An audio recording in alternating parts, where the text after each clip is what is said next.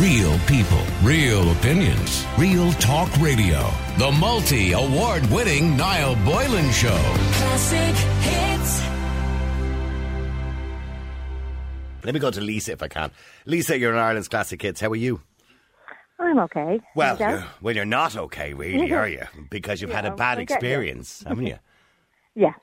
Okay, so now it's coincidence actually talk about that because there's a story in the paper today about hospitals that are experiencing winter-level surges of patients in emergency departments all across Ireland. What was your experience? First of all, I don't go to doctors and hospitals. I'm not one of these people that would actually run, but I have diabetes and I have to be dragged there like every 6 months, for my blood. That's enough. Okay. That's the first thing that, to say that I don't. So you're not a hypochondriac by any stretch of the imagination? No. So basically I woke up last Friday morning with 4 o'clock with a pain in my side. I had done a first aid course in work for 3 days and I was like, I'm at a pulling the muscle doing this with Sussy Yanni on the floor, because there was a lot of young people in the room and I was like, you're not doing it right, for God's sake, I'm 53, get down there and you have to, get the heart pumping. So I was like, oh my God, you gobshite, you're out there doing this. So that's how I thought. Got up, went to work, very, very tough, extremely tough walking. Pain level probably about a 9 because they talk about in the hospital as between 1 and 10. Yeah, what's the pain level? So, yeah. So it was like someone like putting a knife on my side and twisting it. And that's it. So if they said in work, told no one. So they kind of. Were you worried, by the way? You must have been very concerned about it. Because when you get a pain, now you've off at 57, you tend to get a lot of pains, by the way. Yeah. But you get a particular pain that's unusual to you, and you go, what's that? If it was on the wrong side, if it was on the right, I wouldn't be waiting as long. I would have been like, right, this is appendix, I'm going. But it was on the left, so. So it was like a really bad cramp pain, yeah. Yeah. No, like it was causing me to have sweats. You know what I mean? So it was at that level, right? So I finished work and my aunt is on her own in Germany, so I had to do her shopping. Now, I didn't have to, but that's just a routine, and I go over every Saturday to look after her. So I done the shopping. The trolley held me up.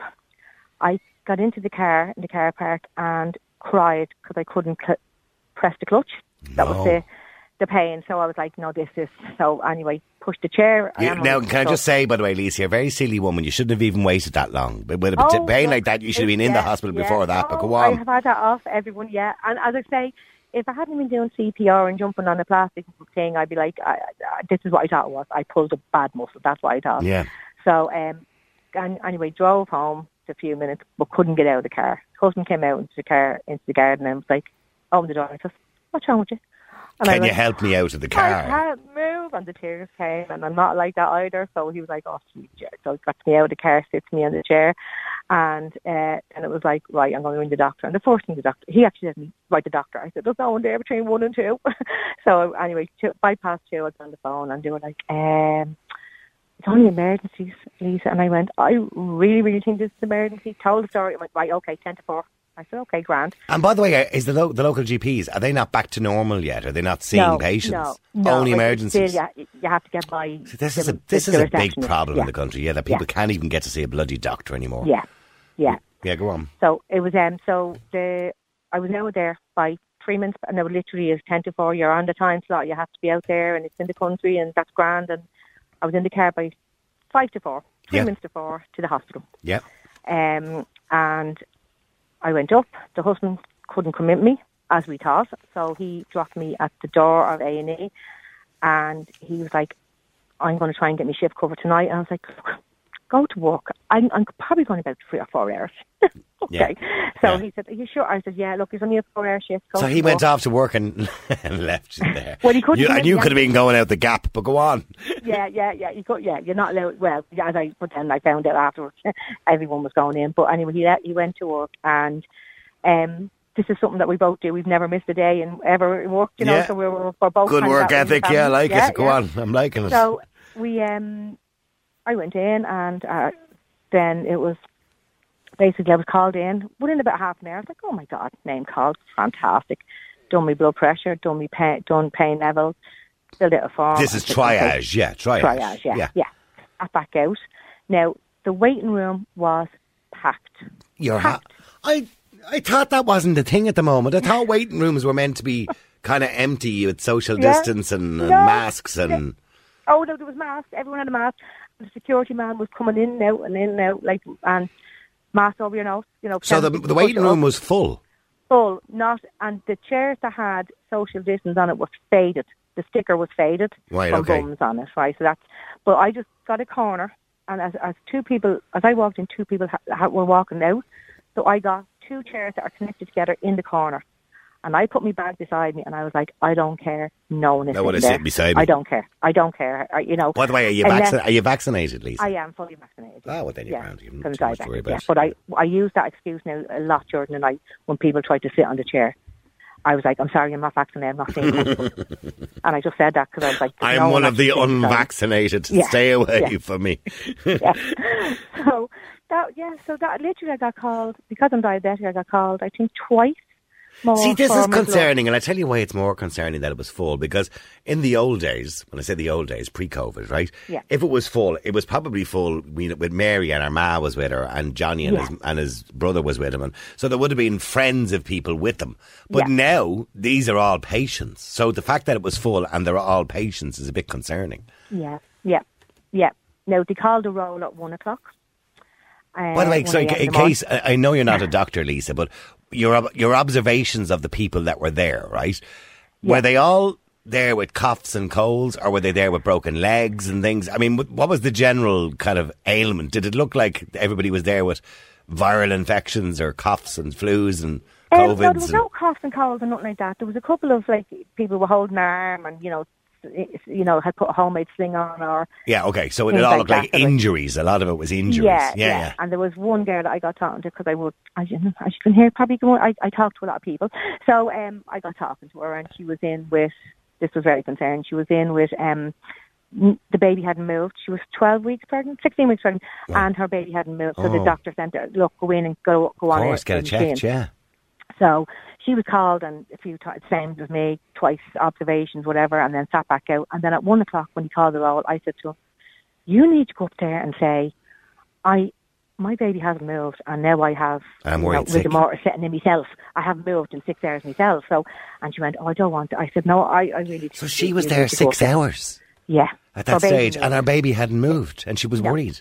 Yeah, and she was worried overnight. That's what she brought to the doctor. That's just... She should have been brought straight in for a scan. Yeah. That's unacceptable.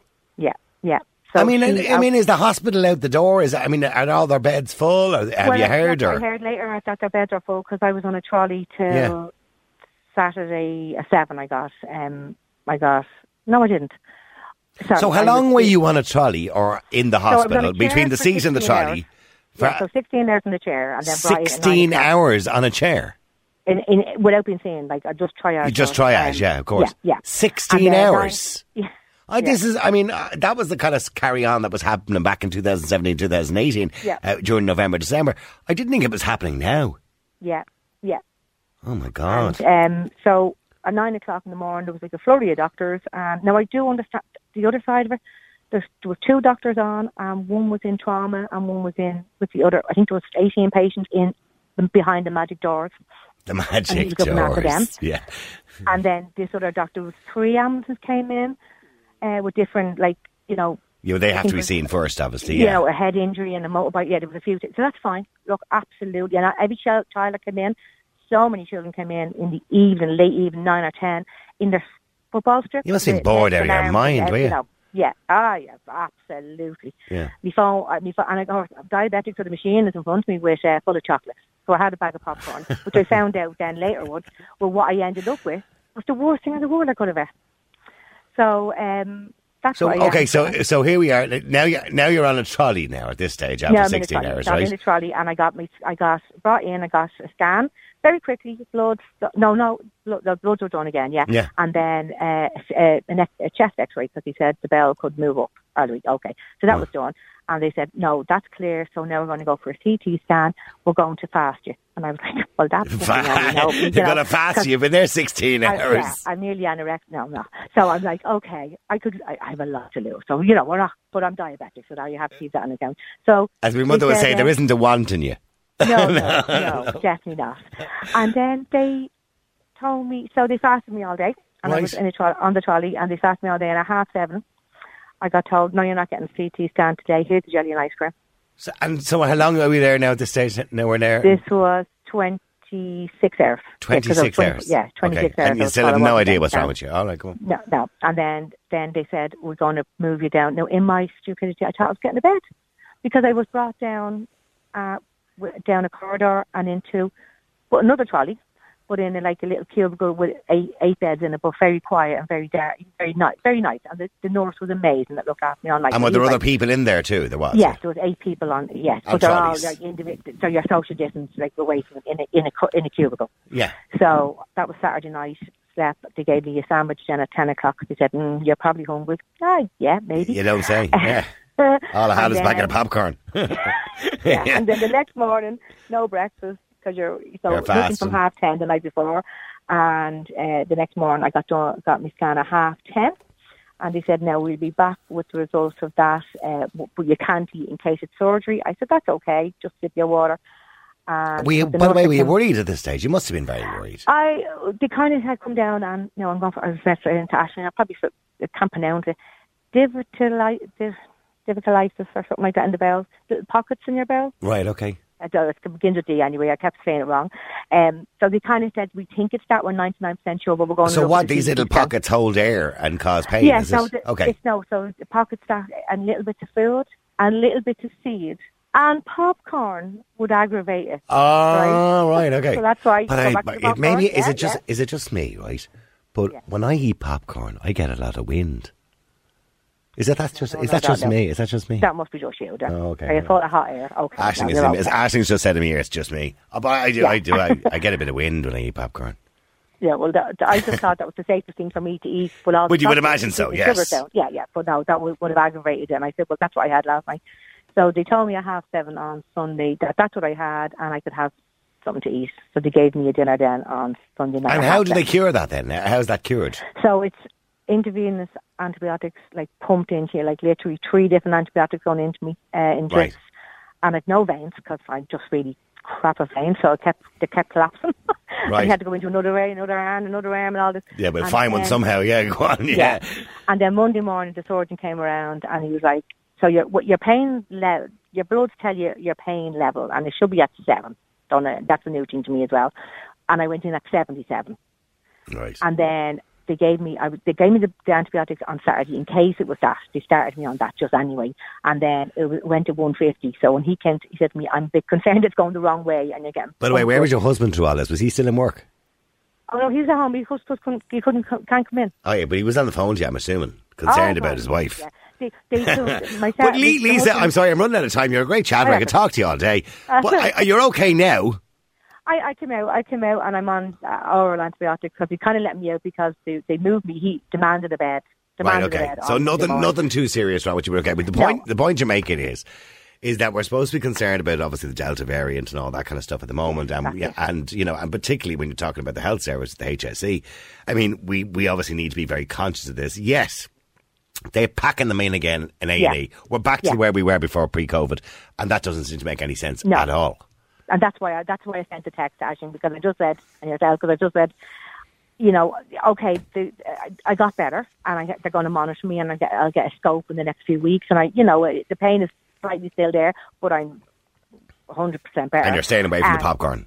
And I'm staying away from the popcorn, but I just felt, oh my God, this day last week, this started, and when you're looking at the numbers going up, and you can't eat a burger inside, but you can go in with any sort of aim into a hospital of all places, yes. And get snotted and spitted on, and And not only that, I just don't understand anymore how we end up and I spend quite a lot of time in Belfast, and I've been to A&E up in the Ulster Hospital, etc., because I'm 57 and things happen now and again, and you're in and out in an hour and a half. I just don't understand this country. We're just never able to get it right when it comes to A&E. We're just not able to get it right at all. No. 16 hours sitting on a chair, for God's sake. Yeah.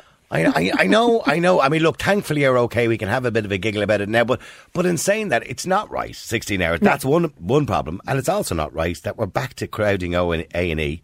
And as you rightly said, we can't even go in for a meal in a restaurant, but yet we can pack people into A&E. Yeah.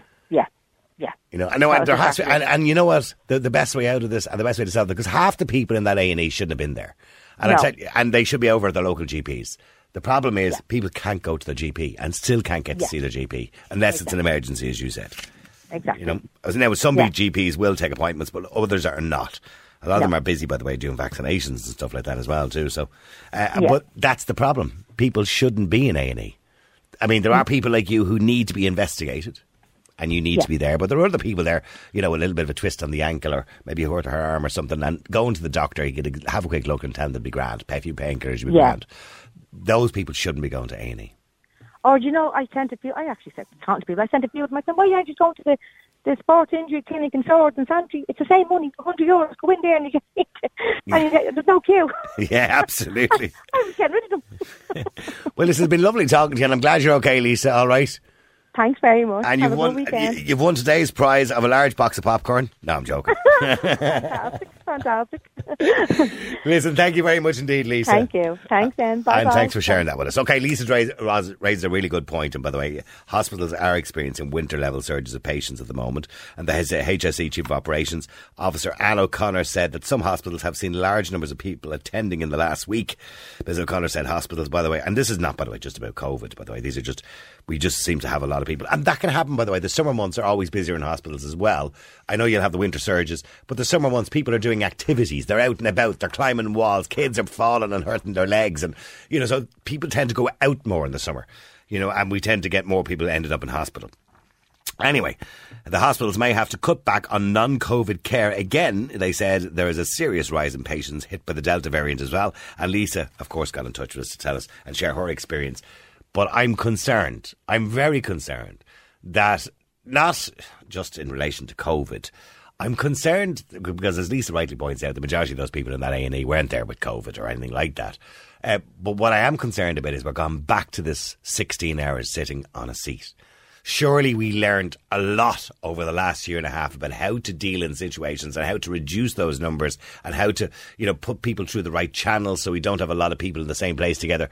It seems we haven't learned anything at all. And we're back to square one again, where in that particular hospital, you have an A&E that's packed with people. Most of them shouldn't even be there. They probably should be at their own GP. We have GPs refusing to see people unless it's an emergency. And then even then, they'll refer them to hospital. It's pointless. The whole system is broken and it needs to be completely dismantled. I thought we could have done that during COVID because we had a great opportunity during COVID to improve things.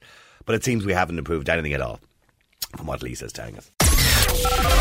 Real people, real opinions, real talk radio. The multi-award-winning Niall Boylan Show. Classic hits.